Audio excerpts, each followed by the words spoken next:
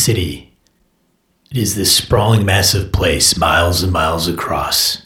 Been here as long as anyone can remember. Nobles play their power games, guilds maneuver for money and influence. Dark things emerge from the shadows to hunt, and the lamplighters take everything in while keeping the darkness at bay. The thing I always wonder is why? Why do these lamplighters keep the darkness back? What investment do they have in Avalon? Streets of Avalon, an urban RPG setting by Brett Blazinski for the world's most popular role-playing game. Ask for it at your friendly local game store or head over to gamingandbs.com/streets. Episode 341 of Gaming and BS being recorded Monday, May 10th, 2021!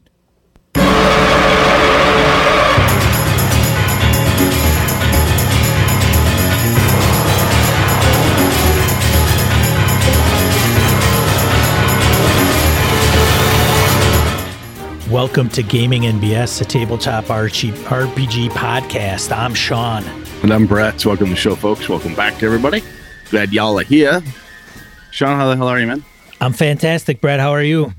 Not too bad. I had slept stupid, but being 48, that hurts normally. Like, I slept funny and I hurt my back. But I did something, and I remember waking up going, ooh, that hurts. It was my neck that hurt. I'm like, oh, that sucks. And for like 5 days afterwards, this horrible shooting pain, it's just gone. Dude, we gotta make a vow. We gotta make a vow. I feel better. We gotta vow not to become old guys before everybody, like in front of everybody. I can't help it though. I gotta talk. Now we're gonna talk about my lumbago and my 401k.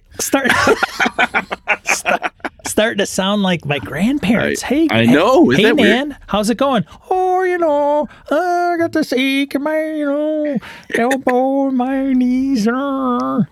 Actually, I've got, oddly enough, just in case anybody does care, I have a X-rays on Thursday. See how my necrotic bone is healing up. So I'm interested. Good. Hopefully, that'll have merged in.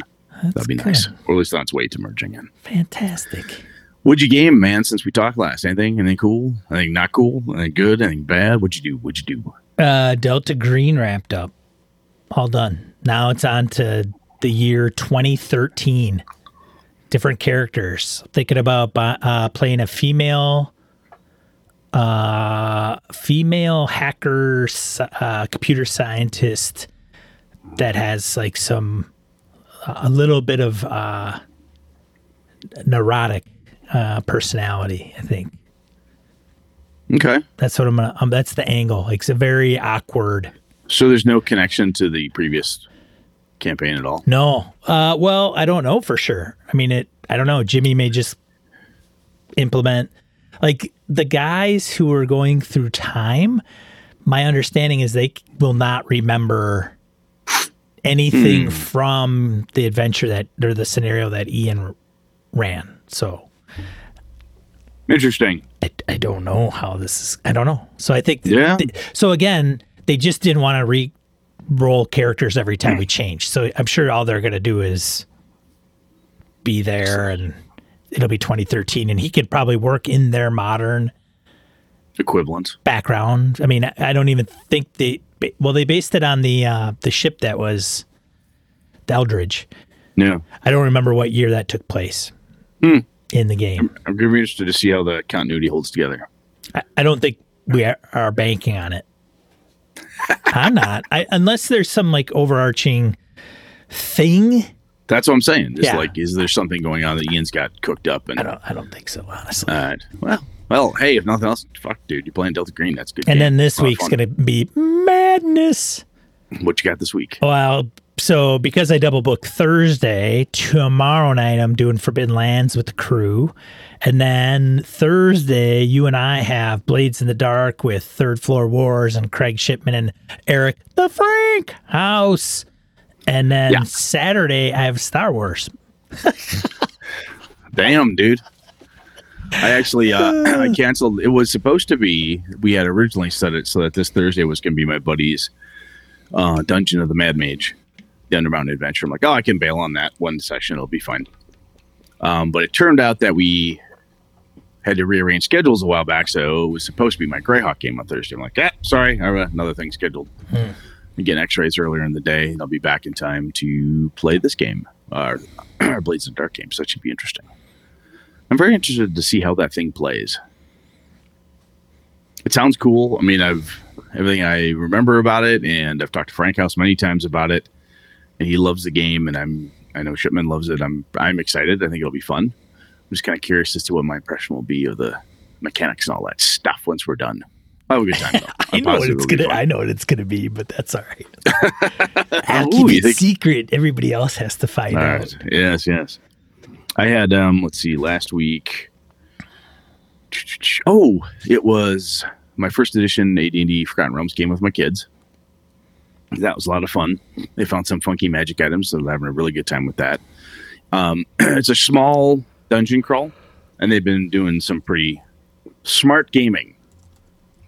We're like, okay, sneak up over here, kind of creep in, figure this out, figure that out. So it's going really well. They're not bullying their way through. Next room, open the door. What's this? They're checking for traps. They're playing smart. And not like it's, excuse me, not like it's all about checking for traps and shit, but it's just like, when they have the opportunity to talk to things, they like talking to the monsters, talk to the NPCs, get data, get good information. So they're just getting more and more experience as the game. So it's a lot of fun. And then we had, last week we did, let's see, that's about it. And then, this Saturday I should have a Warhammer Fantasy Battles game in my place. Get my ogres back out. I'll fight one of Alpha's armies. That'll be fun. Good relaxing time. Yeah. It's fun. I like it. I'm sure it is. Warhammer has a special place for me. It does? Like what? I don't know. Like a thing you just don't care about? No, that's not true. I mean, there was a part of me that wanted to go whole hog into it, but I didn't. And I'm glad I did not, because I don't play, and I probably wouldn't play. I'll tell you, man, I had miniature war games. Unless you have people you can play with on a regular basis, it can be a very lonely pursuit. You have to like collecting and painting and modeling and doing that type of thing, which I enjoy to a point. But if I like doing it for a purpose, like, hey, I got some new Yetis, yay, which are for my ogre army, really cool. And I get to paint those. That's fun. I like doing that, but I have a purpose for them. Ooh, I paint these Yetis. I get to use them in my army, and I get to try this new tactic, blah, blah, blah, blah, blah. So it's fun. But otherwise, there was a point, though, when I was playing, and then I wasn't able to play regularly or very often at all, and it just totally lost its luster for me. Like, man, I don't know if I care anymore. And I just stopped buying minis and stopped painting because I didn't really have a purpose for it. So I get it. Totally get it. Anything else, man? Oh, wait a minute. Let me think about this. You did a how-to RPG recently, did you not? I did. I thought it was all right. I don't know if, Yes, I did, Brett. What did you do it on, Sean? I did it on Forbidden Lands Zero Engine mechanic, essentially. And if you grok it a little bit, you'll understand a little bit of Coriolis, a little bit of Aeson, and Alien and Tales from the Loop, because they all use a very similar system. They just tweak it for each game. So I did it on Forbidden Lands since that's what we're playing, and people have checked it out, and I appreciate it. Thank you. You know who you are. So cool, man. Yeah. I'm looking for something that I need for later on. We should probably move on. You can read the first one. I got to find this. I need this document. I need this thing. Let's get into Random Encounter while Brett does some quick research. Thank God. There it is. Okay. I'm like, I need this document. All right. Oh, okay. Gotcha. Woo, found it. Random Encounter segment in the show where we field emails, voicemails, comments from social media. Jared Rasher comments on Just Say No. Just say no. Oh God. What I do wrong now? I think this discussion kind of encompasses multiple topics, some of which aren't exactly saying no as much as reaching a consensus. For example, if you, as Game Master, says, I don't want to use Ancestry X or Class Y because reason, and the player says, I think Y actually fits because reason, that's a discussion. And while the player desires are more important, the Game Master is also... No, he didn't say more. Oh, did he not say more? while the player desires are important. Oh, I'm sorry. Well, I like more important anyway. Distinction. I think it's important. Okay, that's fair. Carry on. Where am I? That's while the player desires are important, the GM is also a player at the table that needs to enjoy the game and is an important voice. The GM needs to represent their ideas, but should probably be open to discussion of their reasoning. Discussing player actions and consequences is also maybe not really about no, but about making sure that everyone is clear about what is about to happen. Sometimes this discussion isn't just about your character wouldn't do that, because ultimately that is the player's choice. But what the game master and other players have a say in is, do we want the campaign to do this, go this direction? Do this direction. Oh, God. Go this direction? If someone is about to kill someone and the whole team would become criminals on the run, that's something to have a meta discussion about, which isn't even about, would you do this? And is more about, are we okay with one player changing the paradigm because how they want their character to act? Related but different is a safety discussion. I'm going to torture this captive. I really don't want to be at a table where this is going to be an option. I'm uncomfortable with this. While it's a no about someone saying that they may not be emotionally or mentally okay with addressing a topic in a game, which is different than just discussions about genre emulation or even storytelling trajectories. Like the game master that says what rules will and won't get used, this is something you can at least start to address in a session 0 by establishing lines and veils, but without the negotiations you can have for rules.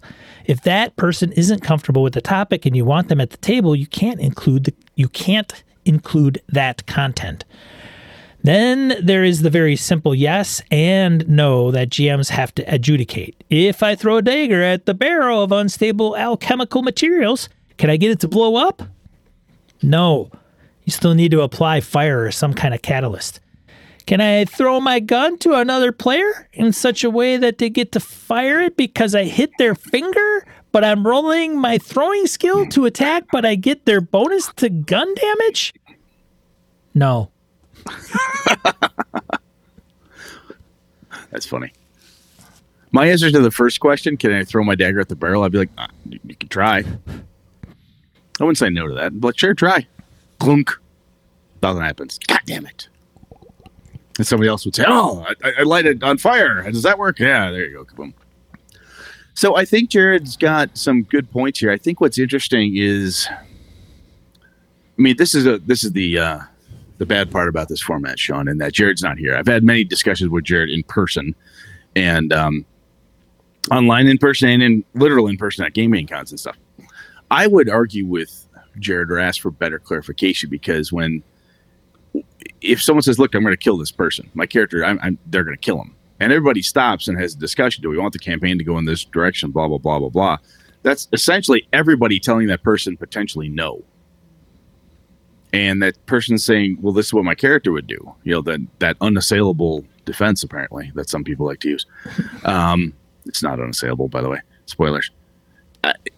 It's interesting because I think that example is basically, or not basically, it's similar to what you and I are trying to get across, is that sometimes there's a whole room full of people that need to say no to something for whatever reason.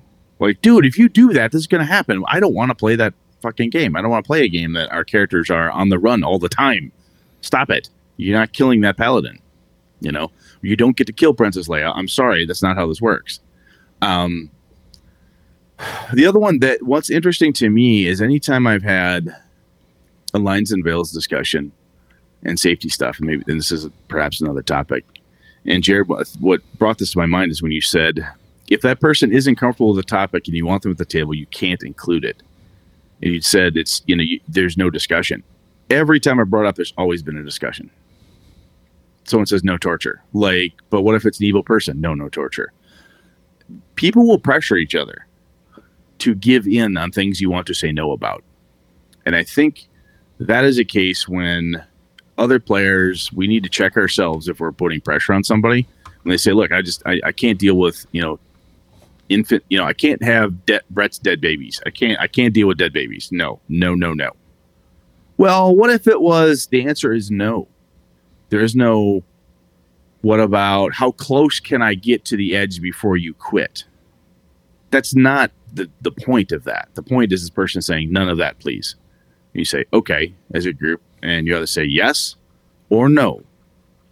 So, Jared, I like the fact that you brought that up, because every time I've had the discussion, I've had to arbitrate the discussion insofar as to tell people, no, we don't get to discuss how far I go before I push Sean to the point where he is crying at the table or quits or says, fuck you guys. We don't get no. It's a hard no. And I think we have to respect that with people. And I think that's a piece where we don't have the discussion. And for whatever reason, whenever I've had it, a discussion tries to break out, and I do my damnedest to squish it. Because that's one of those cases where hard no's or yeses are pretty much the only way to really go. Because I don't want to find out what it takes to make this person so uncomfortable that they squirm, but not enough that they quit. That's not fun. Not fun for the person squirming. That's terrible, And I do think there is the saying no component, Jared. It does have a lot of discussion components, but I think what's interesting is to start sometimes with no, being open to getting past no to yes, which I think we tried to. I know we tried. We may not have opened up quite as nicely as you did here, Jared. But the point is that sometimes you've got to say no, if nothing else, to say, look, I don't want Dragonborn in my game, so the answer is no. And someone wants to discuss it with you and say, yeah, but what about blah, blah, blah, blah, blah. That's okay. The discussion can be there.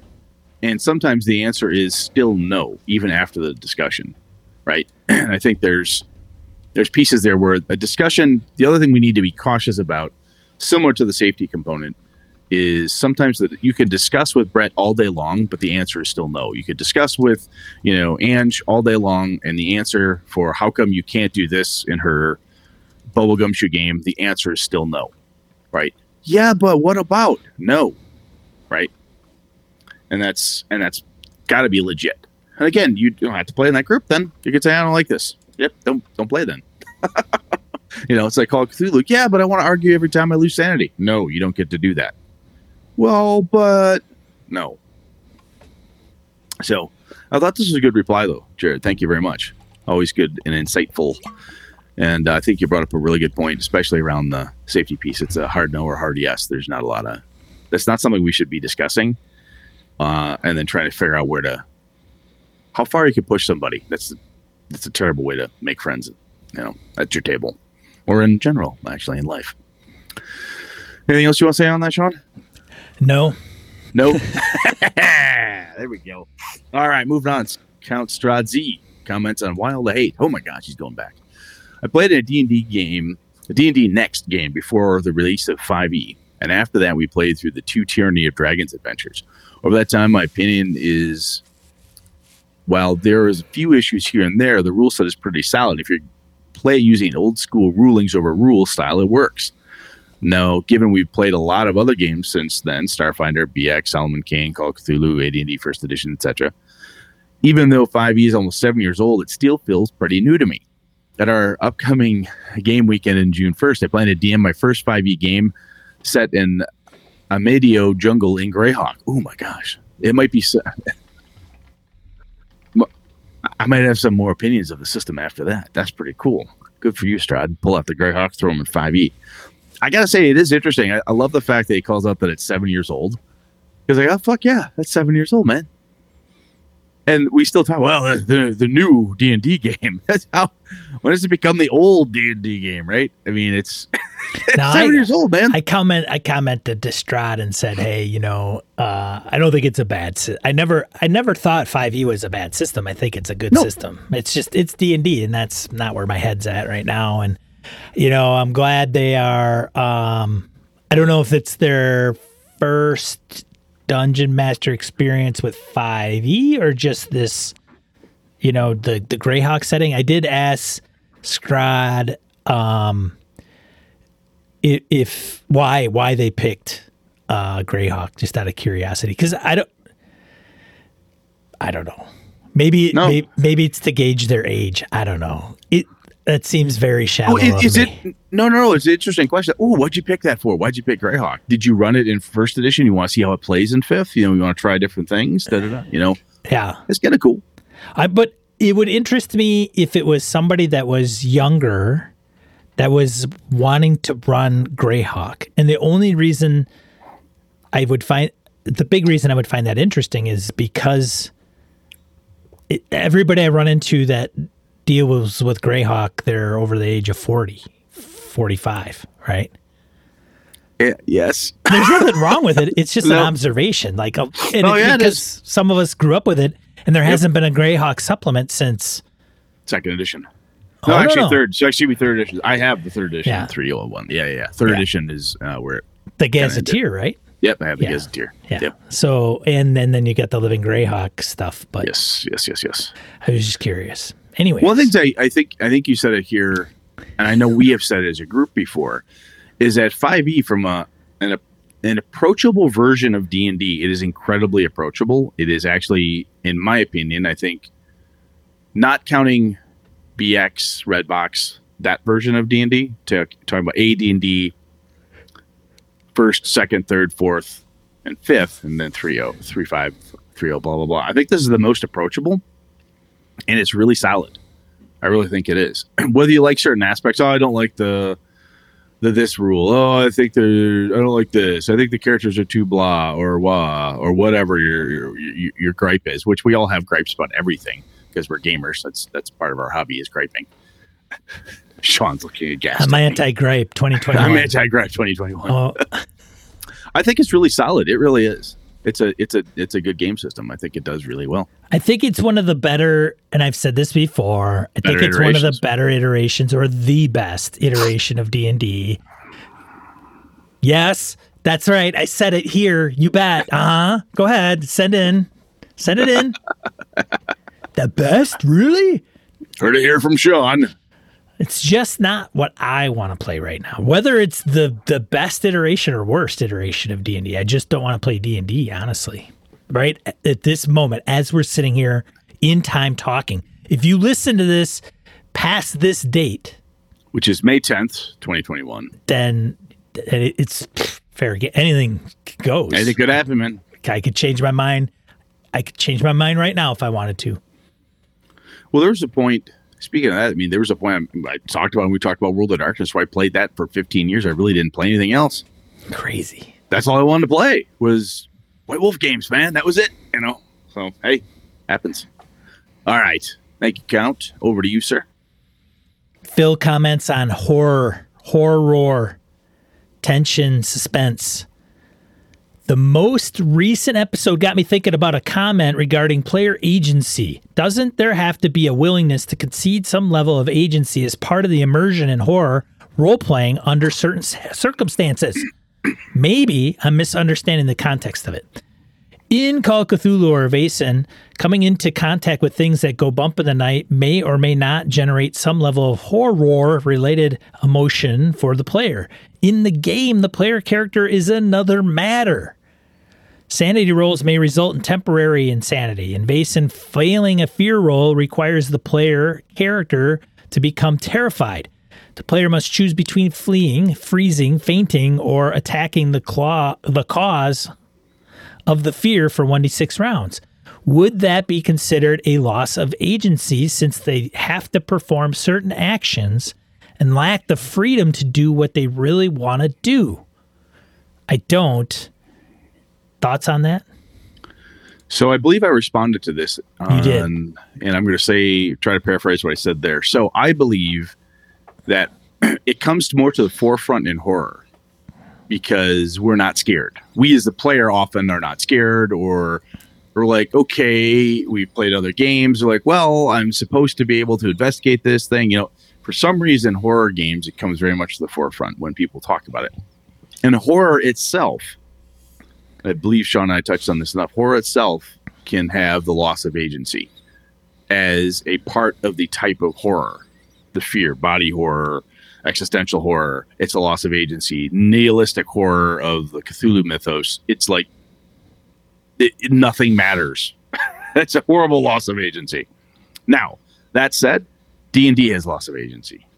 Any spell that charm, suggestion, hold person, fear effects, many fantasy role-playing games and other games have loss of agency effects that we slap on people on a fairly regular basis. Oh, but a lot of players hate it.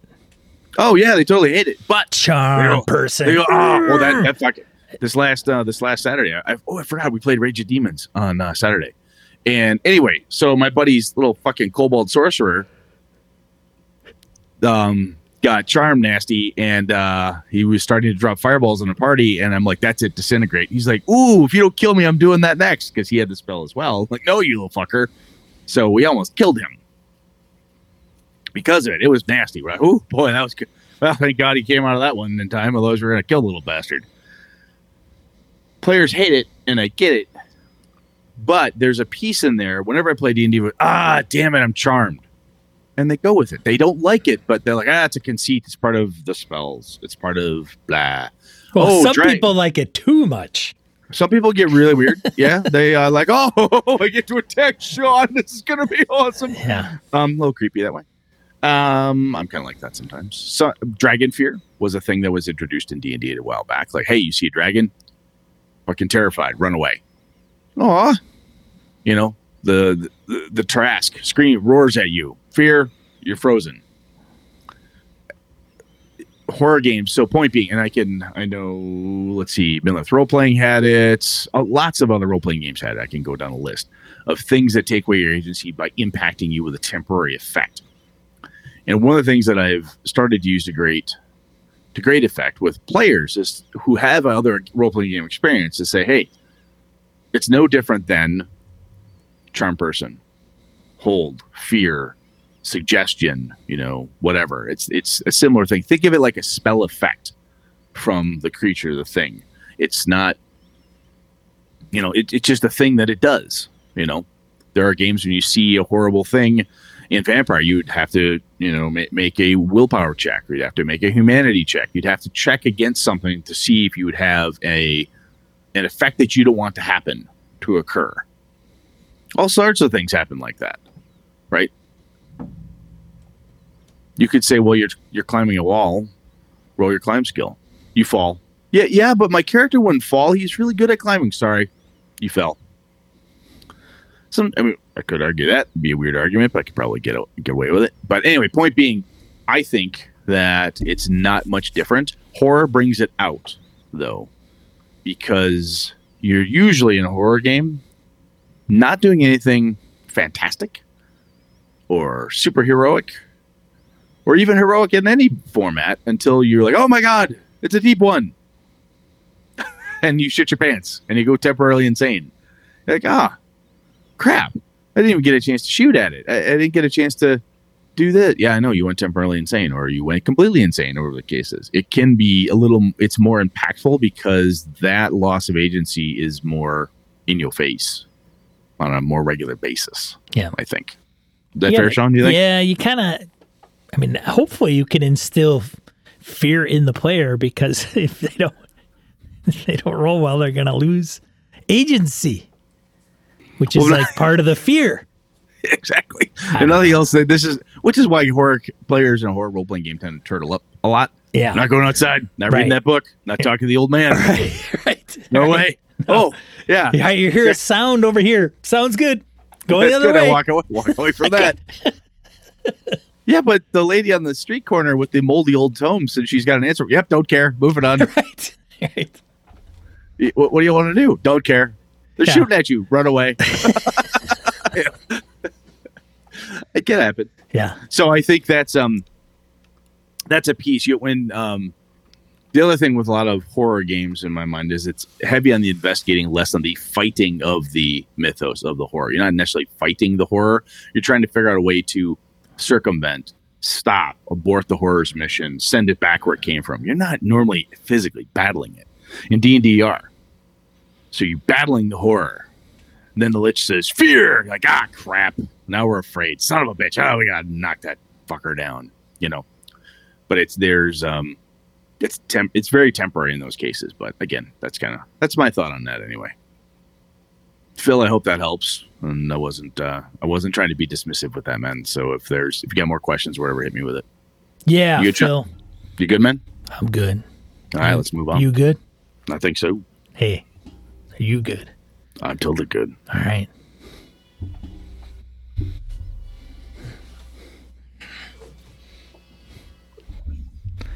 Main topic. Yeah. Talking Ready? about Simbaroom. Simbaroom. Yes. I'm going to name my first kid Simbaroom. You better get on that. Name your next cat Simbaroom. There you go. Oh, there's an idea. Not a bad call. It's be a good cat name. Yeah. Maybe dog. Big wild tiger cat. Simbaroom. Simbaroom. Yes, that would be Yeah. cool. So Todd Crapper had asked me this online at one point, and it's a good question. I hate the phrase elevator pitch. Hey. And that is what? Give it to me in an elevator pitch. Give it to me in an elevator pitch. Yeah. So one of the reasons I hate that is because when I used to do project management for a living, I would always have some executives say, well, you got to give me the elevator pitch in this project. Why do we need to do this? And me being me would be like, well, you don't have to do it. Really? Well, I mean, if you want the network to fall apart, sure. What? Well, if you like the firewalls to collapse on themselves and all commerce stop and this company collapse, I cannot do this project. Oh, wow. Oh, my God. Now suddenly they're very interested, which is probably in itself the inverse of the elevator pitch or something. I don't know. I think, damn it, excuse me. Simbaroom, from an elevator pitch perspective, is about wilderness exploration. It's about a bunch of people that have fled from a horrible war. They're rebuilding in a new land north of where they were, and they're exploring the world around them. It's an age not only of exploration, but of political and religious turmoil within that whole space, and also conflict with the different peoples that were here before you arrived. You have the natives of the area, the people who live in the forest, and the other peoples around you. It's all about that kind of conflict. So part of it reminds me to the westward expansion in America. In the U.S., hey, we're going to push west because Manifest Destiny, here's a really good idea. Oh, we need resources. And they're just, there was rightfully so. There's a whole bunch of people who were here first going, whoa, kind of live here. You pack of dicks, So there's also plenty of fantastic elements to it. Lost civilization and all of that stuff where you're finding clues and there's all sorts of cool shit going on. So I see it kind of as it's a lot about exploration and digging up what's going on. And everything from a politicking perspective. This is a terrible elevator pitch, by the way, Todd, so I apologize. But from a politics perspective, one of the things I liked about it is that everything is fairly new. The queen who's in place, the way that the people are operating and so on, it's all fairly new. There's ancient things, the Iron Pact where the elves in the forest can't stand humans and so on. That's old, but it's still poorly understood because the history here, it's like fresh. All the political history is very fresh. The war just ended. You have plenty of people around you who remember remember fighting in it or lost their friends or loved ones or had to fight their friends and loved ones who became undead and had to deal with that and so on and so forth. So it's very, very fresh, which is cool to me because there's everything that's happened, all the powerful NPCs, the cool names you hear, they're not long gone. They're still here, right? These folks are fresh off of what just happened. So to me, as a game master and somebody who likes lore and such, I see that as a really cool opportunity for my players to get engaged, hook up with these NPCs if they so wish, and get involved in the machinations. They could probably, depending how well they do, politically throw down with some of these folks. They may be able to get involved in all sorts of different pieces and parts because it's all new and how this new civilization is coming together. So does that sound interesting to you at all, Sean? The whole game has sounded interesting to me, and I don't know, maybe that's a game I would run in parallel with you, Brett, depending on how to immerse myself. But it does. It's it's been intriguing, but because I wasn't so, okay, well, I don't really want to play D&D right now. D&D is fantasy. I'm playing Forbidden Lands, but it's not the same. So I was kind of like Symbaroum was on the periphery of my interest. Makes sense. It's a good publishing house. They put out some quality product. So by nature, I was interested in the game in that regard, but picking what's it up. Funny is what made me get the game was the fact that you picked up Forbidden Lands. I started looking around at Forbidden Lands like, oh yeah, what's this game again? I've heard about this game. I started reading about it. Talked to a few people on the forums and over in our Discord. I'm like, Harrigan said some cool things about it. A few other people said, oh, I've seen that. I like that. I'm like, all right, so fine. And I picked up the quick set, the quick guide, free, right? Hey, let's check this out. And that was the thing that sold me because, I can get this for free. Now, when I read it, one of the questions that Craig asked me here was, how well do the mechanics hold up the desired theme and feel? I think they do a pretty damn good job. And one of the things I was worried about, quite frankly, when I picked up the quick guide, and I've seen this with other quick guides, is like, okay, this is going to be a slimmed down version of the rules, man. Right, this yeah, is not they're not going to be everything, yeah. It's not going to be in there. It's not going to be as deep. It's damn near all there. I mean, there are some specifics about some of the different races, the groups, the people, right? The different folk in there and some specific types of things. But the core rules are the core rules.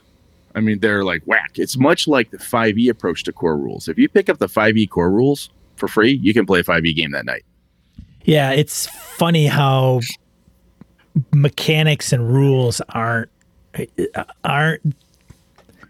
some companies may covet them, right, and only release it in the book, but unless it's intellectual property involved, anybody can really take them. Yeah, and because you can't, as we learned by Monopoly and Wisconsinopoly and Philadelphiaopoly and all the other opolies out there, you can't patent that shit. One of the other things that really grabbed me, and we've talked about art in RPGs before, but is the art. I love it. The individual who they have doing the artwork on it, the style that they have is really, really good. And it reminded me of some other art I'd seen. There's a Polish artist. Shit, I'm forgetting his name. But he did art for the Scythe world. It's a war game and other things with that. And he does really good work. I saw this. It's got this kind of, it's got a dark, gritty. I'm like, ooh, this feels like Avalon, but in the wilderness. This is kind of cool. It's new. It's different, to me from mechanics and the lore is neat. But the art was really, really evocative to me. It bespeaks things that say, hey, this creature, when you see it, it looks freaky. It does not have the classic D&D surrounded by orcs. It doesn't have, everything is dark, mysterious. You'll have a wonderful, beautiful picture of like these small figures with this massive stone monolith in the background. And somewhere there looks like something like a demon up top, maybe. Or they'll be in the woods and it's just big. Not a big woods, big trees. Yeah, big trees, just gigantic stuff. Yeah. And I think they did a wonderful job telling you how small you are compared to the massive mysteries and things you're going to investigate. And even the cities and how they laid out those images. So the city's constantly under, the main place is constantly being built and rebuilt as they're adding on and more refugees show up and they're expanding and contracting and trying to figure out what to do with everything. It's just constant flux. And you get that feeling when you're looking at it. It's really cool. So it's dark. No two ways around it. And that might not be something for some folks. I know a number of different gamers are like, Brad, I get it. You're grimdark. That's cool. Good for you, buddy. But I like heroes and I like very clear lines, or I like 4-color supers, or I like a brighter outlook type of thing. This game is not that, right? The player-facing mechanic, Ghost GM asked me this, do I think it's needed? Or if it adds an overall experience to the game? I think, I've yet to play it, right? So I'm going to come right out and say that. However, one of the things I really like about the way that they have done the player-facing mechanic, I'll get into how that works in a bit, is that by making it player facing for my gaming group, I see it as really, it's going to impact the way that they interact with everything. It's going to change the way they pick a fight, whether they want to fight, do they run or not run. How hot are your dice tonight, Sean? Well, thank God it's a roll low game because my dice are pretty hot. I think we could take the troll. Cool. You ask Zabe, and he's like, wow, my dice are cold. I'm rolling 15s and up, man. I don't really want to go take on the troll. Because if the troll swipes at me, I have to roll the dice to see what happens to me. Right? So depending what's going on, my dice aren't hot. I don't have to fudge dice. I don't have any of that. I'm going to give you pluses and minuses. I'm going to give you stuff. And we're going to have this wonderful, cool narration together. But that power of how that functions is in your hands. And player-facing dice has always been fairly interesting to me. But the way this game is doing it feels more natural to my style of gameplay. Huh. So that makes me interested in it. Excuse me. I think to answer Ghost GM's question, could I do a traditional approach of both sides rolling? Yeah, I could. I think you could easily take the rules and say, I'm going to roll dice because I, as a game master, want to roll my dice. And that's just how it is. And that's how my group likes it. I think you could totally do that. Well, I think we could totally do it. They got a 5e version coming out. So I got to imagine that it's going to keep the core rules of 5th edition and turn all the flavor into Symbaroum. Yeah, someone asked me if I was at all interested in it, and I'm not. And the reason I wanted to get this was because it was not D&D, not only from the setting perspective, but the mechanics. One of the challenges I have with my gaming group, or even myself, is if I'm running in a fantasy setting, it's using D&D rules, right? I don't know, it just feels a lot like D&D to me, much similar to Sean's thing with Forbidden Lands. You're playing Forbidden Lands because it's not D&D, has a different feel. And I really want this. My gaming group, I can sell them on 1st edition gaming, 2nd, 3rd, 5th, whatever, Pathfinder. We could play Avalon. We know my Avalon setting well enough. Everyone, they get right in the zone. Greyhawk, they get it right in the zone. A 5e setting, we're in the zone. Whatever it is we're playing, we got it. When Alpha's running Rage of Demons, whoa, it's 5th edition, by the book. Okay, we're good. Symbaroum, if I said, hey, here's a new setting, and it also uses that, I don't know. I think the cognitive dissonance might be a little tough on my crew. It's a good. It's a good bridge if you have a group that's probably set on only 5th edition. So instead of taking the leap all the way over to Symbaroum as a completely new game, you just use the setting. Yep. The 5th edition version that comes out, I could see that potentially coming about in a group I would propose it for. They may just say, but at the same time, they'd probably buy the 5th edition player's guide of Symbaroum, and that would be okay. But they may not. They may have adversity to buying the Symbaroum native game core rulebook. I don't know. Yeah, there's something to be said for learning a new system, right? There is. Then that's one of the some people don't want to. Yeah, a lot of people don't want to, and I do not blame those who do not want to. Right. Some people love the mastery of it. We've talked about that many times, and some people, quite frankly, just don't have the time. Right. Or their group isn't interested. They're having fun doing what they're doing. They've got 10 systems or 2 or 1 system that they grok and they get, and it's fine. But I really wanted to learn something different here. Yeah, no, that's good. I'm glad you're. Facing. It's been a while since you've delved into anything new. I think the newest thing before this for you was Gumshoe. Gumshoe was newer for me, yep. And Delta Green, but I've already played Delta Green before. It's basically just a Call of Cthulhu version, yeah. Yeah. Yeah, something different. Yeah, good. The other, Swick asked us, Joe Swick asked, what I was most forward to reading about, what made me want to pick it up. I think I answered that from the art and the setting perspective. I really wanted to understand how they were tying the setting into the mechanics, because I'd heard that from Harrigan and a few other people, like, hey, it's really tied together, hard to tear it apart. I'm like, well, I kind of want that. I kind of want to feel like it's not bolted in. So when I run a D&D game, if I'm running Curse of Strahd, oftentimes I don't mind my toolbox games where I guess, hey, okay, now we're going to use this, not this, but that, and this, except for on Tuesdays, and then a full moon. Got it. Okay, that's how we're going to play D&D today. Sometimes that's wicked fun. Other times is wicked fun to have a game that's really much more curated to an experience. So I'm like, okay, this feels like it's going to give me a curated experience, but not give me some of the negatives that I get with some curated experiences, which I feel are too limiting. I don't like that. So I was really interested about that. I'm actually tempted to some of the Symbaroum books I bought. Michael asked me this one about what kind of game I want to run and so on. I have a couple books are for a campaign series that they did. So I have some of those. And one of the interesting pieces is how they drip the lore through all their books. I'm tempted to take the pre-adventure in the back. And this is what I did with Gumshoe the first time I ran Trail of Cthulhu for my friends, was I took the Bookhounds of London, the adventure in the back, and I ran that. So I'm really tempted to do that here just because I don't want to fall into a trap of this is D&D or Avalon or anything else. I want to make sure I use all the cool lore bits. And one of the ways for me to really do that, I really wanted to make sure. So, for example, when I ran Trail of Cthulhu, Bookhounds, I wanted to make sure it felt like Gumshoe. To do that, I'm like, I want to make sure I run it, quote unquote, the right way, or so the crew really feels like Gumshoe. And I want this to really feel like Symbaroum.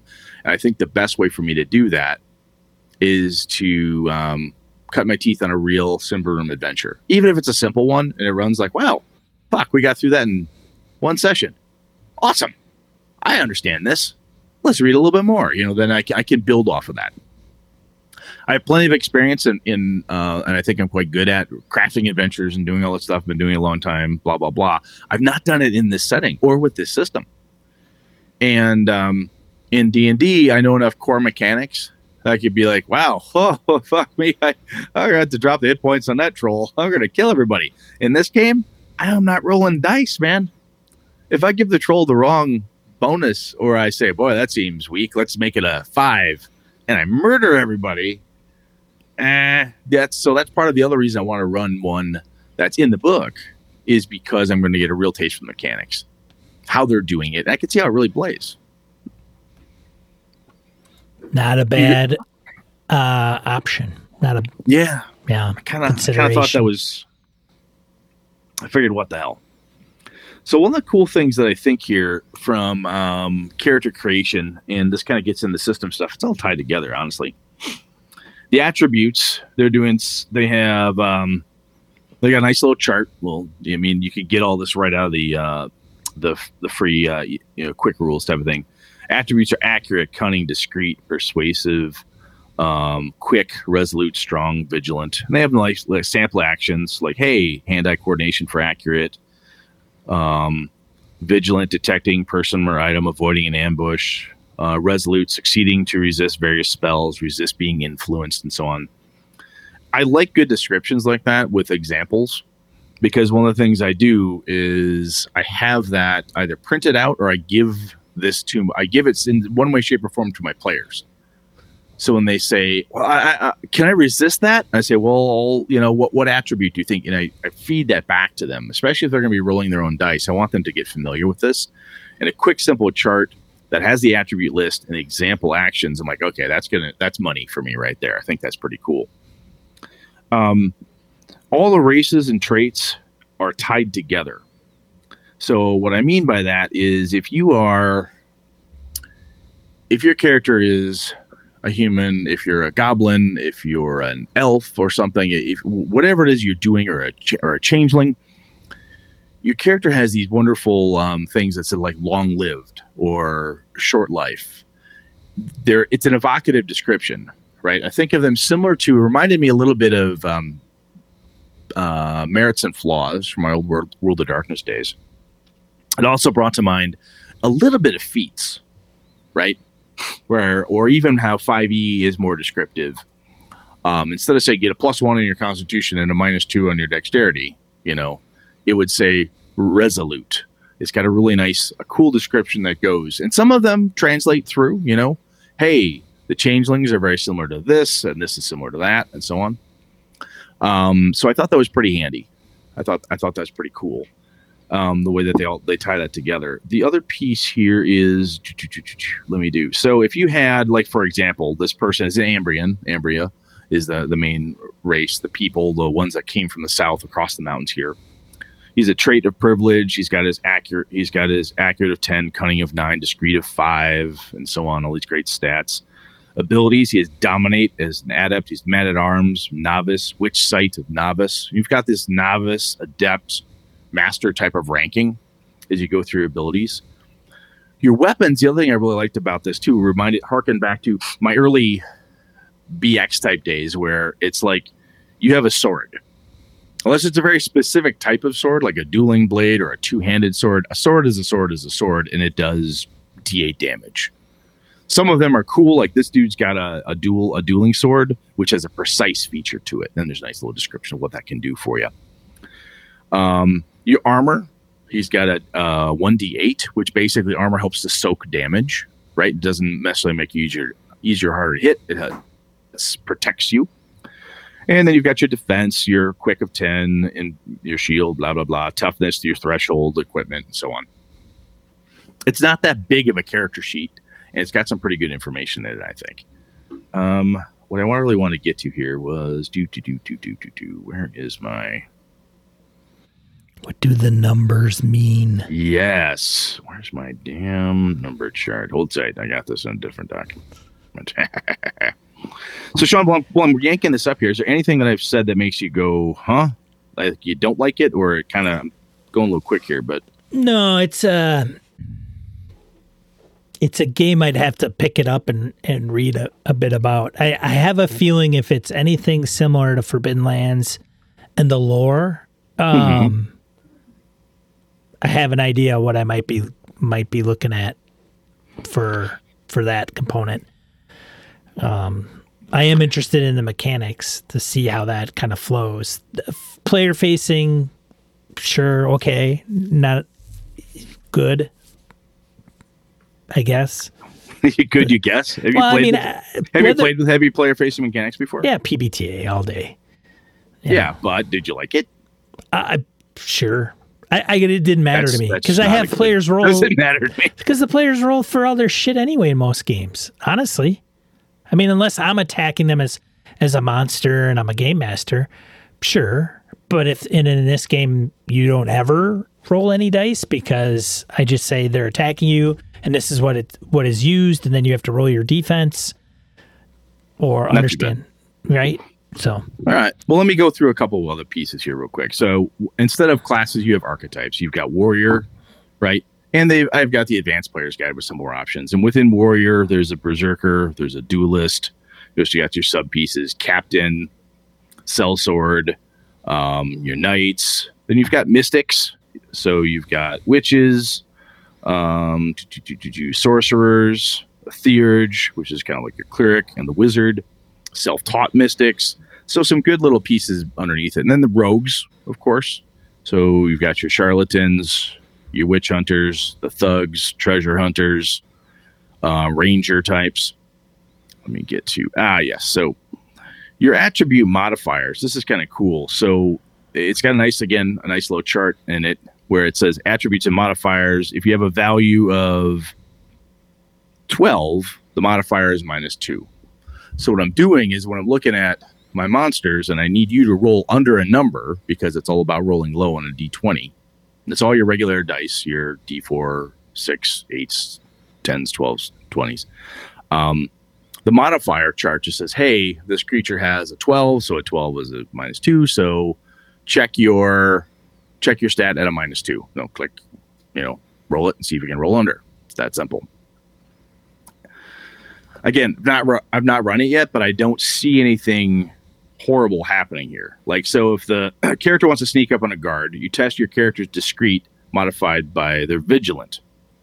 So, okay, discreet by vigilant. If your discreet is 10 and my vigilant is a 7, which is not very vigilant, So that's a +3. So 10 plus 3 is 13. Roll 13 or under. If you have you have your discrete of 10, but I'm uber vigilant of a 15, that's a -5. So 10 minus 5 is 5. Roll under a 5. Right? Or you could subtract it off your die roll, however you want to do the -5. Right? But that's the type of thing you're looking for there. Character gets enchants an enemy. It's resolute, modified by the enemy's resolute. It's just simple checks and balances back and forth. Pretty simple. So I'm seeing that from my perspective, quick math, check on a chart. It won't take long to figure out that, 9 is +1, 10 is 0, 11 is -1, 12 is -2, 13 is -3. Okay, I get this. It's easy math. This isn't going to be too hard. I suck at math, especially quick math. I'm not very good at. So things like this that roll pretty quick, I'm impressed with for me, because it's going to make things go faster for me. Make sense? Does make sense. So they use the term races as opposed to ancestries and stuff. I know some folks don't appreciate the term races. I don't remember when this game was written, but it's just the term they're using. Humans are the predominant one. You've got Ambrians, which are as I said, the people who came from the south up to the north. You have the barbarians, which are the people that are here normally. They're the native humans.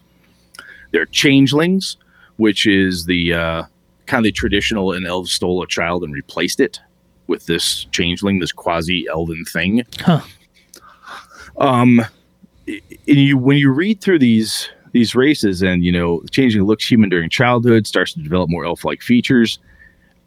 A changeling's lot in life is usually a hard one, since few of them are allowed to stay with their families, and once their true nature has been revealed. They're sometimes taken in by witches or wizards to serve as assistants. Most of them end up on the street, where they have to fend for themselves as best they can. Exiled from human society, the changeling wanders a long and lonely road, often bitter and dark-minded.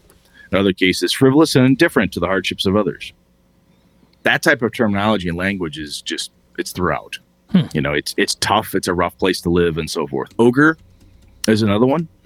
Ogres are a solitary odd creature that basically they wander out of the forest of Devakar, the big place everyone's trying to adventure into. They don't know anything about themselves until usually a goblin or somebody else takes them in, gives them a name, and trains them. They don't even have a name. No one knows where they come from or what the hell. They're just odd creatures that show up. They're huge and powerful, but whatever, right? Goblins, they're these funky little dudes. I mean, your ogre names come from ugly, angry, old, gawky, heavy, big brute. Like names that they'll get, right? Just because of what they are. Goblins are, so some of their traits, as I was alluding to before, things like short-lived, pariah, survival instincts. These are types of traits that they have of how they work and hang out within. So it's kind of cool from that perspective. I said everything seems very evocatively tied. Again, with the skills, you've got novice, adept, and master. So acrobats, novice, adept, master, backstab, beast lore. The list of abilities, those types of what I often would call skills, is not very long. Acrobatics, alchemy, backstab, down to wizardry. It's this. I mean, it's maybe a 3-inch chart on the book. It's not a massive, invasive type of thing. And each one is pretty quick to get a hold. For me, anyway, when I read through it, I'm like, okay, I grok this. I get it. This is not that difficult. What it says on the tin is what's inside, type of deal. The way that they do magic, there's the Church of Prios is the big sun god church. It's kind of coming into its power. As I said, there's issues with the religion in the area of people coming up. Then there's the witches, which are the barbarians, the old ones, the old faith, almost kind of a druidic, if you will. And so a lot of conflict in that space. And then there's wizards.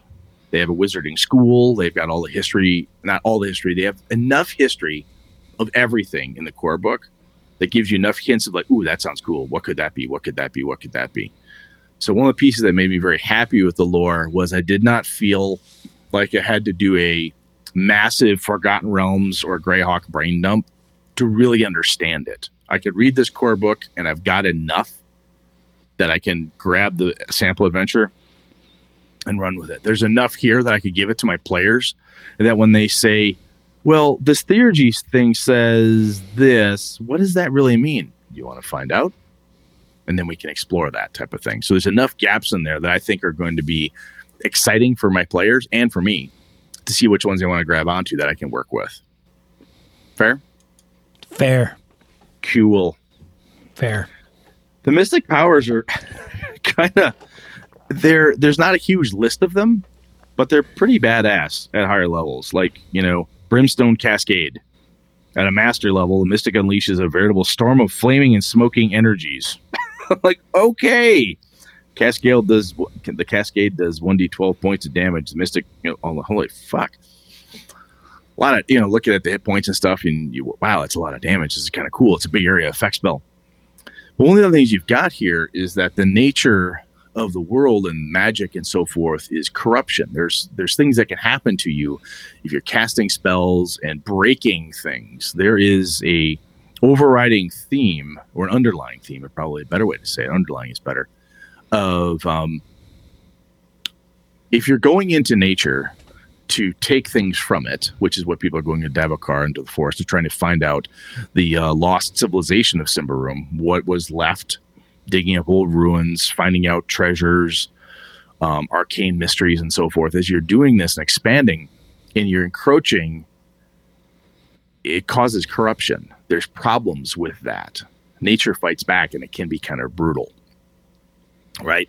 So there's big serpents, there's dark things in the forest, and so forth. But corruption is a serious problem. And it reminds me, for the fans of Dungeon Crawl Classics, you've got the corruption stuff with your wizards and so on. If you're playing with spells and bad shit can happen to you, similar bad shit can happen to you here. Sometimes it's temporary, and sometimes it's a little more agency violating. You're like, you are constantly hungry. Oh, look, you have this, your eyes are red. Oh, look, you, this horrible, nasty thing happens to you. It's got some bad stuff.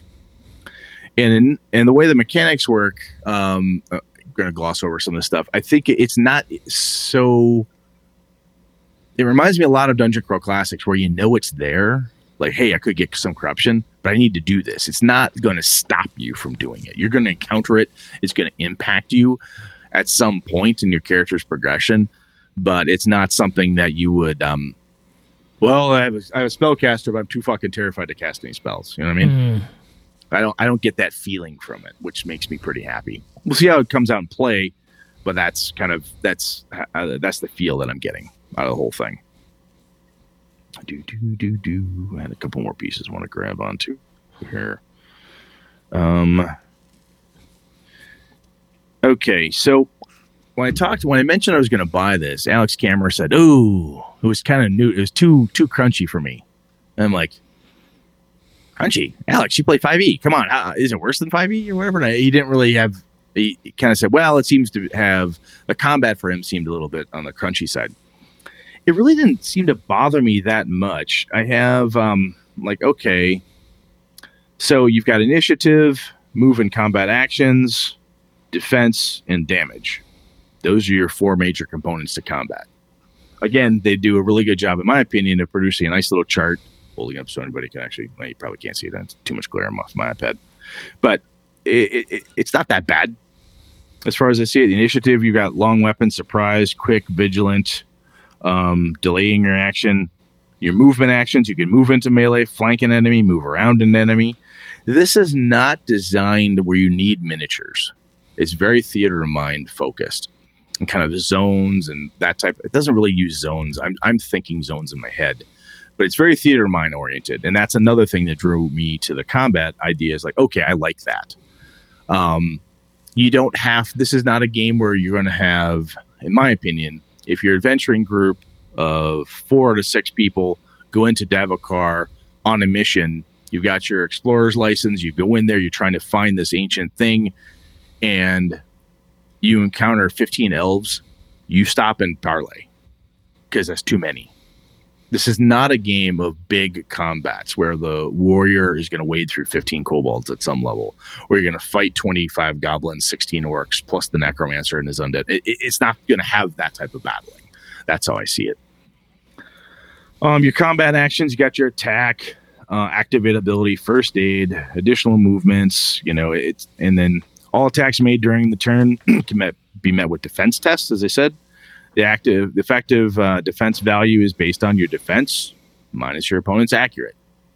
So if I've got a +2 on my accurate, and because I've got a really shitty ability there fighting you, and you've got a defense of 5 + 2 is 7, roll 7 or under, right? It's not too bad. Weapon damage, then you just figure it out and move on. Attacker determines whether the actual damage is higher than the target's pain threshold. If so, the target is either knocked to the ground or the attacker is allowed to perform a free attack. So the pain threshold is an interesting component here, where if you do too much damage, it does a really nice job so far anyway. Again, I haven't played through it. Of when D&D has the you take so much damage you die. Right, the massive wounds thing. Mass damage. I don't know if that's I think an optional rule, actually. It used to be in Pathfinder for sure. Like if you took more than half of your hit points in one attack, you had to make a save. And if you failed the save, you died. Oh, it's not optional in 5e. It'll kill you flat. It's in a core book. It's in a player's handbook. Okay. I just don't remember the exact rules behind it. Anyway, the point is that having the huge amounts of damage, and even my Warhammer First Edition had hey, if you get past the toughness of the character, or you get past the wounds or whatever it was, you start to gain critical hits. It's a similar thing here where things get bad. Should the actual damage suffered be greater than the character's remaining toughness, the character is either incapacitated or dying. The player must make a death test each turn to see if the character survives or dies. All these die rolls are, again, being done by the player, and I think that's kind of cool, right? The player is also deciding, hey, with these pain threshold things, who gets knocked down, who gets pushed back. What happens when the troll attacks you? Did you knock him down? Does he get a free attack on you, or does he knock you backwards? How do you want to deal with this? A lot of those decisions, some of those tactical and story-based things are in the player's hands, which I feel... for my group is going to be a bit of a challenge. There's a couple people who are not used to that level of player agency where they can dictate a certain type of thing. But what's nice is that it's not a free-for-all, right? It's not I think some of them would have a harder time with, and I know some other players I've talked to don't like the idea of the funky dice with the Star Wars game and Genesis and such, because it's so narrative and trying to come up with something that everybody agrees. It's a limited number of things, either this or this. Which option do you want? And I think this could be a good gateway drug for myself, as well as some people in my crew, to get more into those type of systems. They're ooh, it does that, but it's broader. Now this is really on you, Sean, to explain to me what happened, right? That's not something that we often do as my gaming group. So I'm kind of looking forward to giving that a shot to see how that functions. One of the things that I like about the setting as well, and this kind of comes to monsters, comes down to elves. I like the fact that the elves they're a dark, mysterious force. They're not a Tolkien-esque type of elf. They're not a wonderful little fairy elf. They are they're mean when they need to be. There's a thing called the Iron Pact, which the elves will tell the humans look, this was signed by humans with us ages back. You are not allowed in the forest. If you come in here, you die. Mm-hmm. That's the rule, right? Elves have different ages. They go through different phases of summer, winter, near summer, late. And it's really well described quickly, concisely. But they're not friendly. Overall, they're not generally exceptionally oh, we're trying to help you, or we're happy, blah, blah, blah. No, they're kind of dour and look, we're protecting the forest. This is our place. You are invading. They are the true native inhabitants is how they're seeing it. So that was kind of cool. I like the way that they explain, again, enough to make me really interested in the core rule, but give me some cool gaps. Ooh, what else could be there? The same with trolls. They're big. They're kind of crazy. Rage troll is a term. They're holy shit. What is that? There's these scary types of things that you read about from a monster's perspective. You're like, wow, that's pretty cool. The lore in it, again, is, I think, very tight, and it leaves enough room for me to play. I don't know how Forbidden Lands is in the lore perspective, but it is it heavy? It's not heavy. There's a lengthy timeline, and I mean, some of it's not going to be relevant to the players because unless you provide that in lore, like literally lore in the game, and that's the one thing about Forbidden Lands that I'm not struggling with or tussling, but because of the blood mist and 300 years have gone by, a player character knowledge, how would they know some of the things that is in the book, you could read. And, we have Dorm the Gray, who's a half elf that may have done research in a local library, but you're assuming that, there was that knowledge there prior to the blood mist. Because 300-year-old. It's 300 years irrelevant, perhaps? Somebody would have had to come and record that, and they would have understood that. Now, that's also goes to the discovery of some of that info, or through their travels, they may unravel that through conversations with people or that they meet, or they come across the bigger town that does have some of those things documented. But it's funny because a lot of it doesn't have to come into play because it doesn't bear any or a ton of relevance. The Rust brothers, they wander around, and that's something to know about how they kind of came into existence. But I don't know if any of the player characters care about how they came into existence as much as they exist. They're assholes. None of us like them. And so that's what's taken shape over all these years. I'll tell you, in Symbaroum, the way the lore is set, as I said at the top here, it's so fresh and so new, everybody knows it. Sure. And one of the reasons, why would I do this adventure? Why would I go into Davokar? Why would I risk going in the forest? Because it's a good way to make money. Like, no shit, a good way to make money. Because otherwise, X, Y, and Z horrible thing could happen to you. Well, if I do this thing, whatever that thing happens to be, I could get a title. I could get some land. I could get something from this. You have a benefit. You have stuff you can get out of it. And understanding the lore is pretty important in a way. And I think that the way they wrote it up at the beginning, I feel very confident when I sit down, breeze myself back through it, get my brain wrapped around it before I run my first game. I think I can give a pretty good synopsis of what's what, where things are, why it is, point at the map, and say this, this, this, and this. And that'll wow people plenty. They're going to go, oh my God, over the top.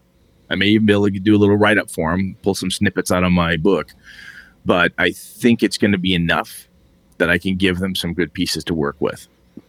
I think with Symbaroum, Midnight has a certain appeal to me. Obviously, Forbidden Lands. I think for whatever phase I'm going through, there is something to be said about the suffrage of the setting. Forbidden Lands,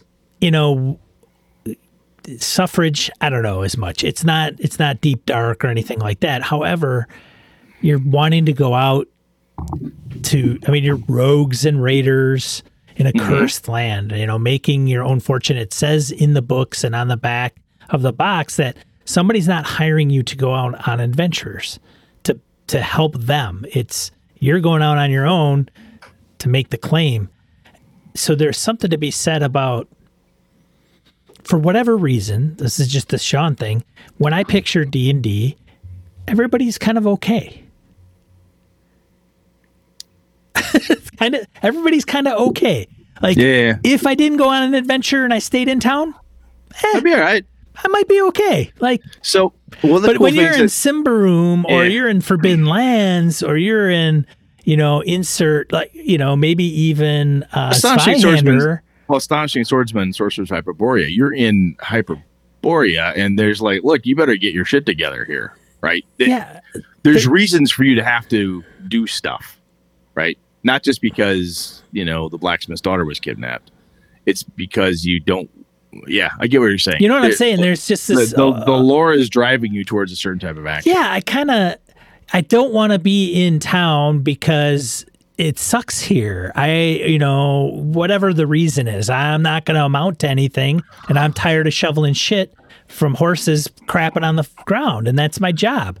I want to go out and make something of myself, or it's doom and gloom, and it's tied up into rising above. And I understand that there is a theme of good versus evil in D&D that is not lost on me, and that you are heroes and that you're trying to overcome the big bad in a published adventure or somebody's own home setting. But when you talk about dark and grim, I don't have the games that I typically play in 5e D&D don't fall into those buckets. Curse of Strahd a little bit. Well, I'll tell you, man, one of the things I'm glad but you it's not universal. It's no. It's I'm Curse of Strahd, and then you have D&D.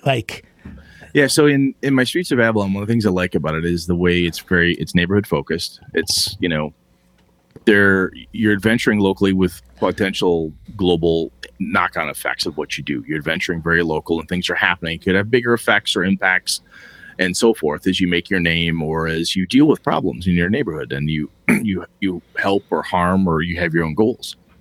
Well, the cool things that Symbaroum has as well, and I'm glad you brought this up because I almost forgot, is your character has a goal. Goals could be restore your family honor, become a leader of the guild, chapter, or an organization, retrieve a lost heirloom or weapon, lift a curse that has fallen on the character or someone else, find a missing person. The other thing it talks about very specifically is a group's goal. What is the group as a whole trying to do? This is kind of the whole why are you together? Right? Lead a large group of people to safety, establish an organization, obtain more land, ships or wagons, overthrow a leader, lift a curse, fulfill a prophecy, find a legendary artifact or site, form an alliance with another faction, mediate peace between two fighting parties.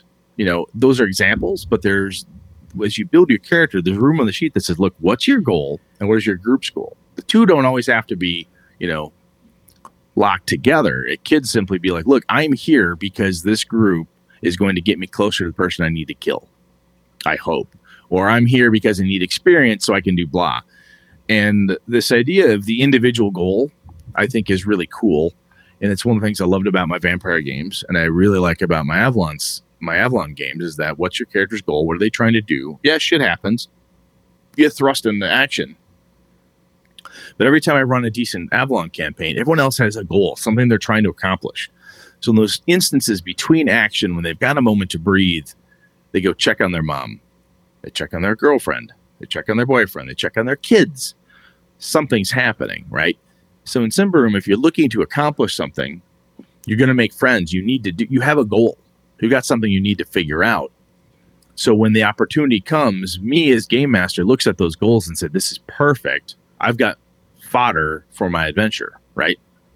If I read a published adventure or a pre-published, as we've learned from Jim the Linguist, I can say the word I can say pre-published and not feel bad about it. So if I run a pre-published adventure, God, it feels good to say that again. Anyway, if I do that, I get to see, should I add in any of those goals in here, or if I look at that adventure in the back of the book and go, this one doesn't seem like it's going to fit my group's goal, right? So the group has a goal.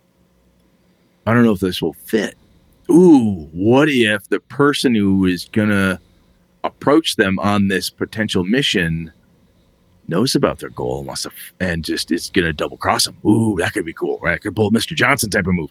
So it gives me stuff to work with and to think about. And it also forces your players to have, what is it you're doing here? Right. And they spend enough time on it that I think it's important in the system. So I'm interested to see how it plays out. And if nothing else, because 5e has that, yes, it has, like your boons and different type of stuff in it. For my group, D&D 5e, that extra piece tends to fall by the wayside. And I don't know if it's because there's no mechanic tied to it or whatever, but I believe it's because we're playing D&D. We already know how to play D&D. I don't need that or whatever. It's like ignored. And much like you and I said, I've got 30 plus years of Dungeons and Dragons experience. I tend to, you merge and you know, whatever the case is. But one of the things that's going to happen here, I believe, is much like when I play Call of Cthulhu, the character sheet, people start looking at it. It's a new game. They're going to look at it and they're going to see this thing that says group goal, characters goals, and that's going to help drive. Much like when I played Gumshoe, I said, "Do you see this thing? That basically, you know, what's your reason for doing this? What's your driver? Why won't you go downstairs?" "Well, I don't want to die." No, it says must experience the unknown. You're right. Give me a flashlight, Brett. I'm going down. You know, those things to keep you moving. This is some of that stuff, and those individual goals I think are wicked cool.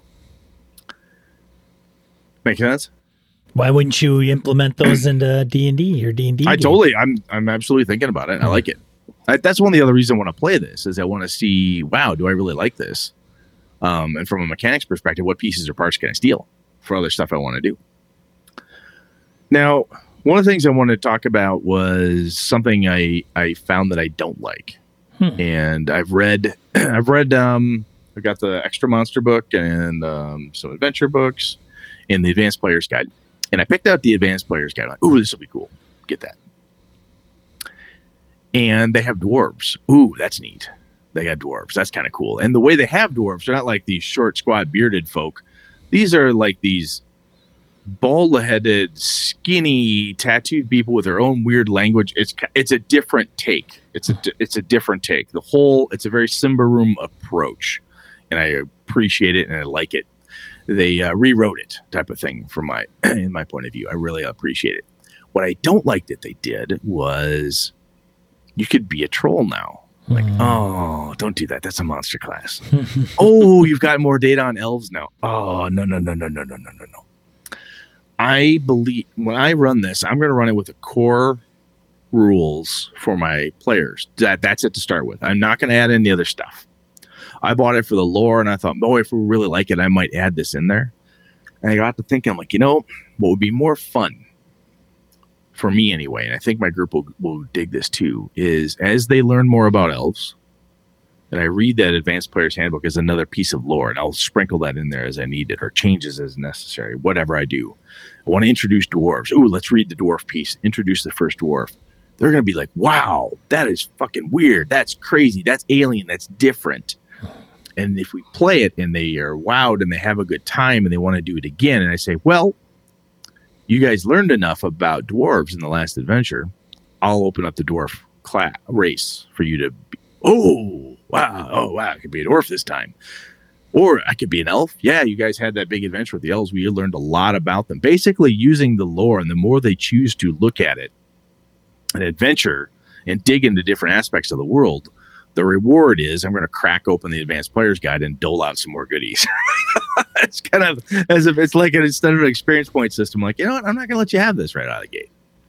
If you experience enough of the lore that you're ready, yes, I'll open that up to you. This is kind of Matt Colville talked about this in one of his videos about lore and people engaging in it. And one of the ways to make it important to people to engage in your lore is the adventure has to include it. Right. That's where I kind of stole the comment of like, look, it can't be on your character sheet. Your character sheet doesn't have, you know, all the lore data, right? It's not just a simple die roll. Knowledge Arcana. Suck it, Brett. But I want you to go out and to find something about the dwarves or the elves, or dig into something about trolls and find out information about it, because that's part of the story. That's part of the adventure we're on, or whatever it is that's going down. Like, holy crap, we learned a shit ton about goblins. I bet that extra stuff in the player's handbook, I could crack that out now. Yeah, okay. So I think that'll be a cool, if it works out where the players like it from a campaign perspective, I think that's kind of, it's a fun way for me to reward the group. You done good, kids. You learned a whole lot about goblins. Here's another. You can now be the super goblin race, or whatever it is, or whatever the fuck is another thing I want to throw out there. I've got more goodies to add to it. Oh, you learned a lot about this new character class I brought up. Guess what?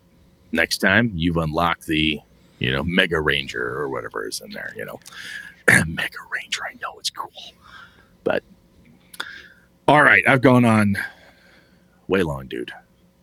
Sorry. Symbaroum, I guess now Brett's convincing me to get it. I'm jazzed up about it, man. I mean, I think it'll be fun for my group. And I think, like I said, I want to run an adventure out of the back. Muddies the waters, though. You got Rime, right? I do. I've got a whole bunch. Dude, I got so much shit, man. Whatever. I got plenty of stuff. No, but when are you going to... Do you have a timeline? No, I don't have a timeline. That's the thing. Is I'm like, okay, when am I going to do this? I don't know. It's Greyhawk right now. When am I going to do Rime? Don't know. Would I do Symbaroum before Rime? Maybe, just to break it up a bit and go some totally non-Euclidean D&D on these guys, just to muck them around a bit, Well, if you do go that route and they don't jam on Symbaroum, then you've got the gears to change, right? Yeah, I got shit in the wings, man. Right. I don't know. Maybe I'll pick up the core book. I don't know. I don't know if I can actually find it. There's a lot of shit from Free League that you just can't pick up anywhere. Like you check Amazon. Amazon it. Did you check it? Well, so like Forbidden Lands, you can't, the core? No, you can't find the core on Amazon. I'm like, it's not on Amazon. No. Symbaroum, if you also look Modiphius, Symbaroum. Yeah. But you can I found the Symbaroum core and a number of the other ones on Amazon. Yeah. So we know their of course is there, yeah. But so. Yeah. Oh, yeah. Don't get me started. This is one of the few.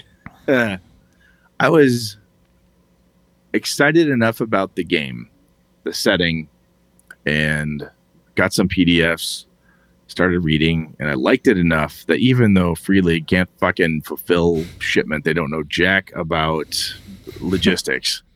I'm like, this game is cool enough. I'm going to put my anger and rage aside about that frustration. Right. I'm still going to get the game. I'm going to get the game, even though they muck that up. Fine. To their credit, they're like, I said, it's been Christ 3+ months. Give me back my money. And their products are just, I'm going to have so much of their shit. It's just going to be serious, ridiculous. Man. I said, I told them, I'm like, I'm done. Give me back my money. They went, you got it. Same day. Done. Yeah. Back. I immediately took that money and went out and bought some books. Right. I'm not kidding. I have them on my shelf. I went out and like, that's it. I'm fucking buying books. And I went out to the different stores, tried to find stuff locally, couldn't. I'm like, all right, fine. I just got to order it up. So I found a place I could get it in the States, and I just ordered it up and I got them. Yeah. So we might complain about Free League and your logistics, but we got stock in your company. Like I got Tales from the Loop. I got the Adventure Supplement, the GM screen. I think if nothing else for me, the cool part about Symbaroum is that honestly, I'm glad I got into it before the 5e Kickstarter because I may have been too tempted and went 5e. I really wanted to learn a new system. I wanted to get something that was player facing.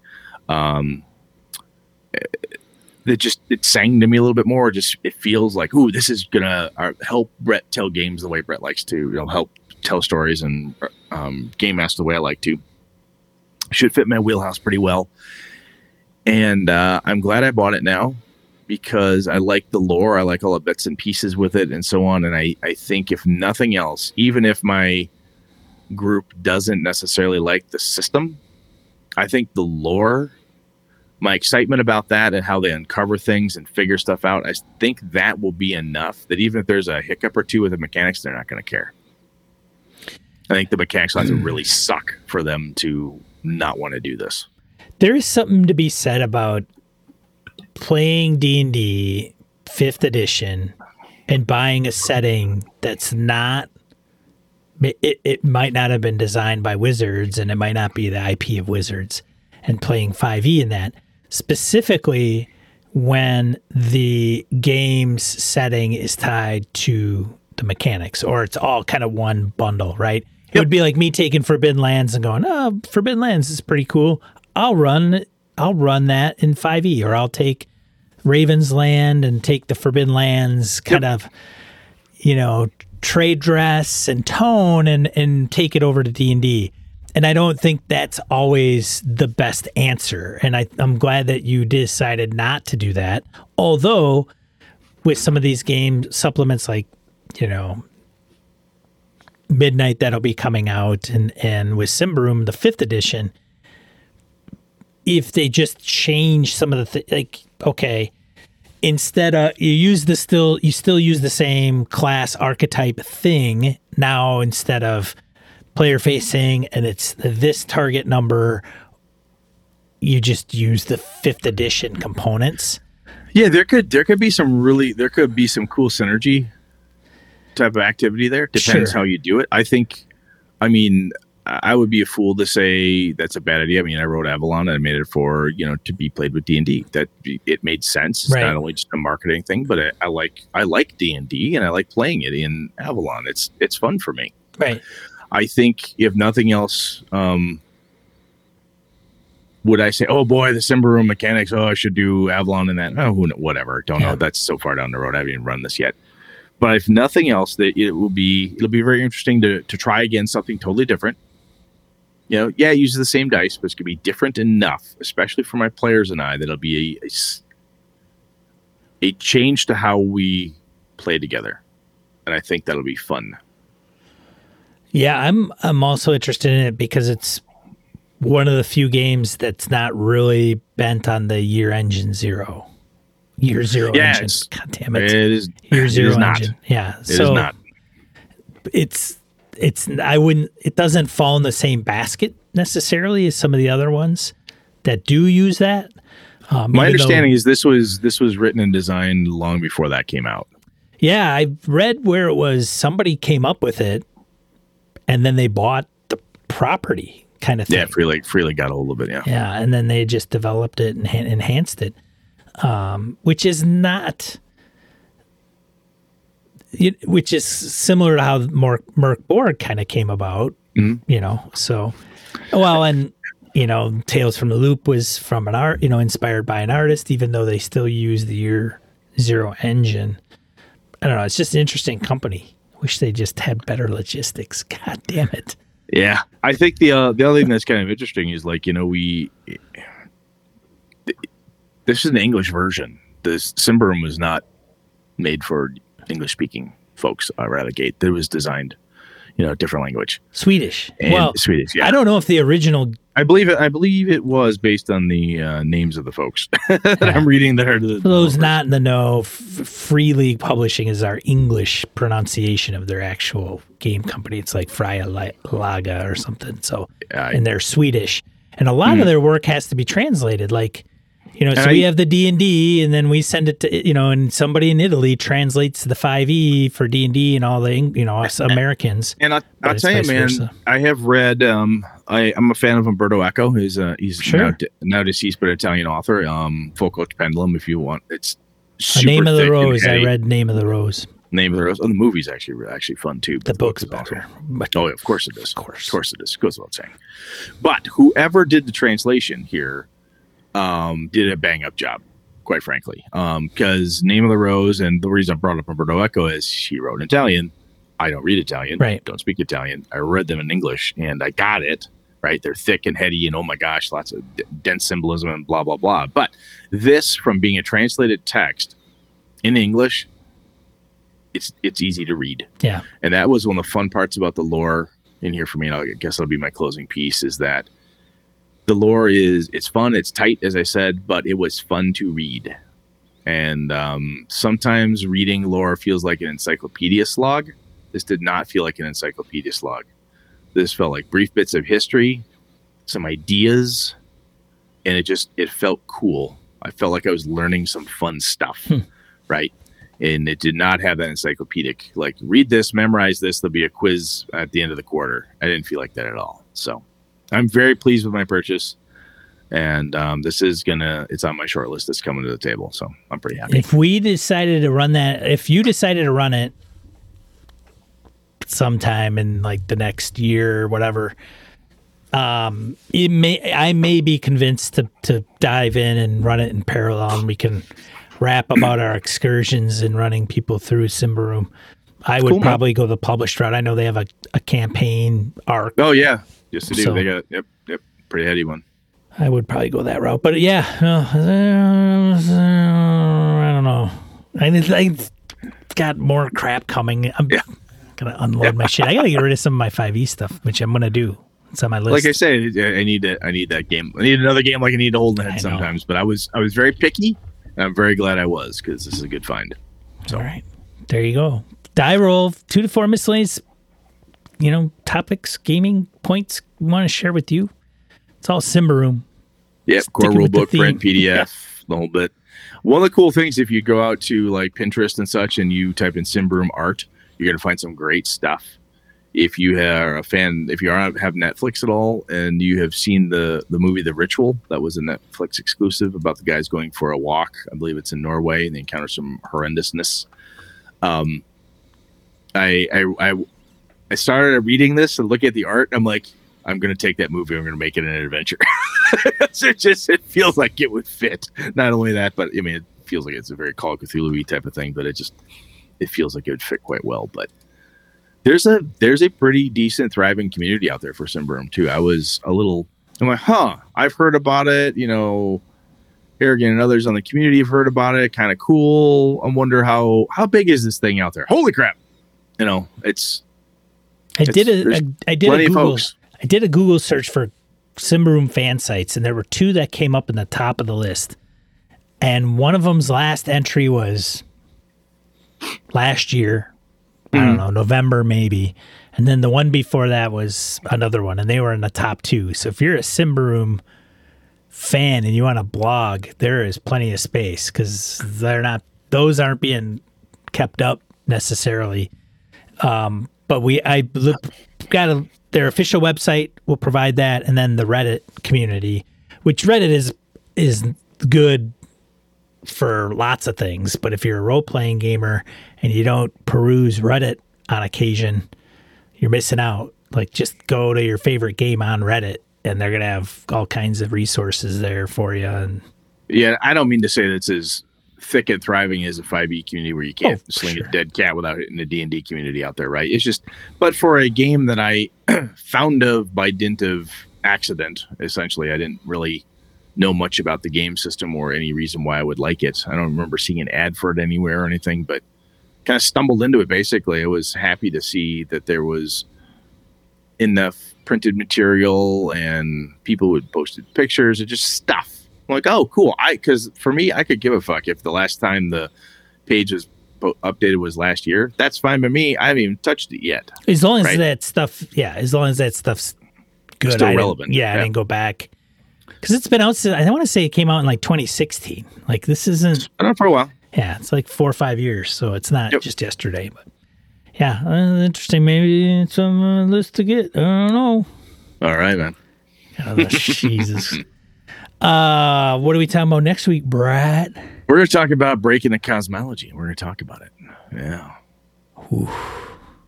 The cosmos. Yeah, it's Rasher's fault, so that's what we're talking about. Oh. Way to go, Rasher.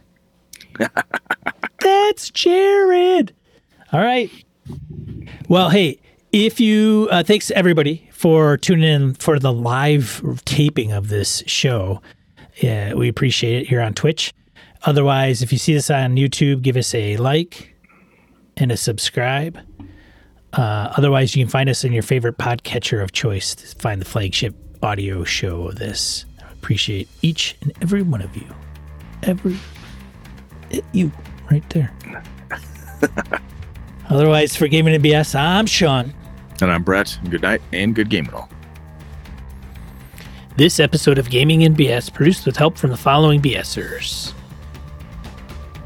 Chuck, Bob Fletcher, Roger French, Kevin Keneally, Tindrils, Stefan Dragonspawn, Mike Coleman, Miniature Master, Wayne Peacock, Chris Shorb, Michael O'Holland, Orcus Dorcas, Todd Sharp, Craig Shipman, Quigley Malcolm, Cole Cago, AWOL Trooper, Isaiah Aries Christian, Larry Hollis, The Duke in Purple, Jay Plata, Dollar Adventure Frameworks, Phil McClory, Aaron Coleman, Eric Frankhouse Presents, Ed Nyes, Daniel Garrett, Adam Grotjohn, George Sedgwick, Ghost GM, Jim Ingram, Rory Weston, Mike Hess Jr., Eric Tavola, Henry Newcomb, Hoos Carl, Melissa Bashinsky, Harrigan, Brian Rumble, Eric Avia, David F. Baylog, Christopher Lang, Michael Dinos, Jeff Goad, Corey Gonzalez, Mark Richmond, Niall Diamond, John Kayward, Perry Besor, Eric Jeppesen, Angus, Brian Kurtz, Robert Nemeth, Eric Salzwedel, Laramie Wall, Andy Hall, Howard Bishop, Craig, Ray Otis, Old Scoozer Role Playing, Ron Bishop, Larry Hout, Jared Rasher, Rich Wishawn, Chad Glayman, Jim Fitzpatrick, C.W. Mellencamp,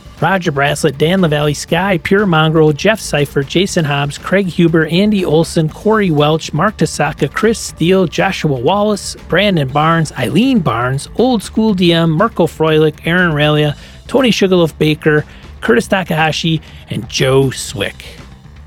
Hey, you interested in playing games with other individuals? Maybe trying a new game? Head over to gamingnbs.com/games. It'll take you to a forum post and it'll give you more information there. Then you can sign up to run a game or participate in one. Check it out. Seriously, no, really. I'll wait. Come on, there's a link at the bottom of the show notes.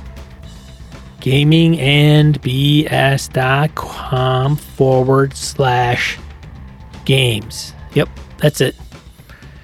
Yeah, what do you think? Cool, huh? All right. Well, hope to maybe play with you. All right. Otherwise, keep on gaming. This has been a Litterbox Studio production.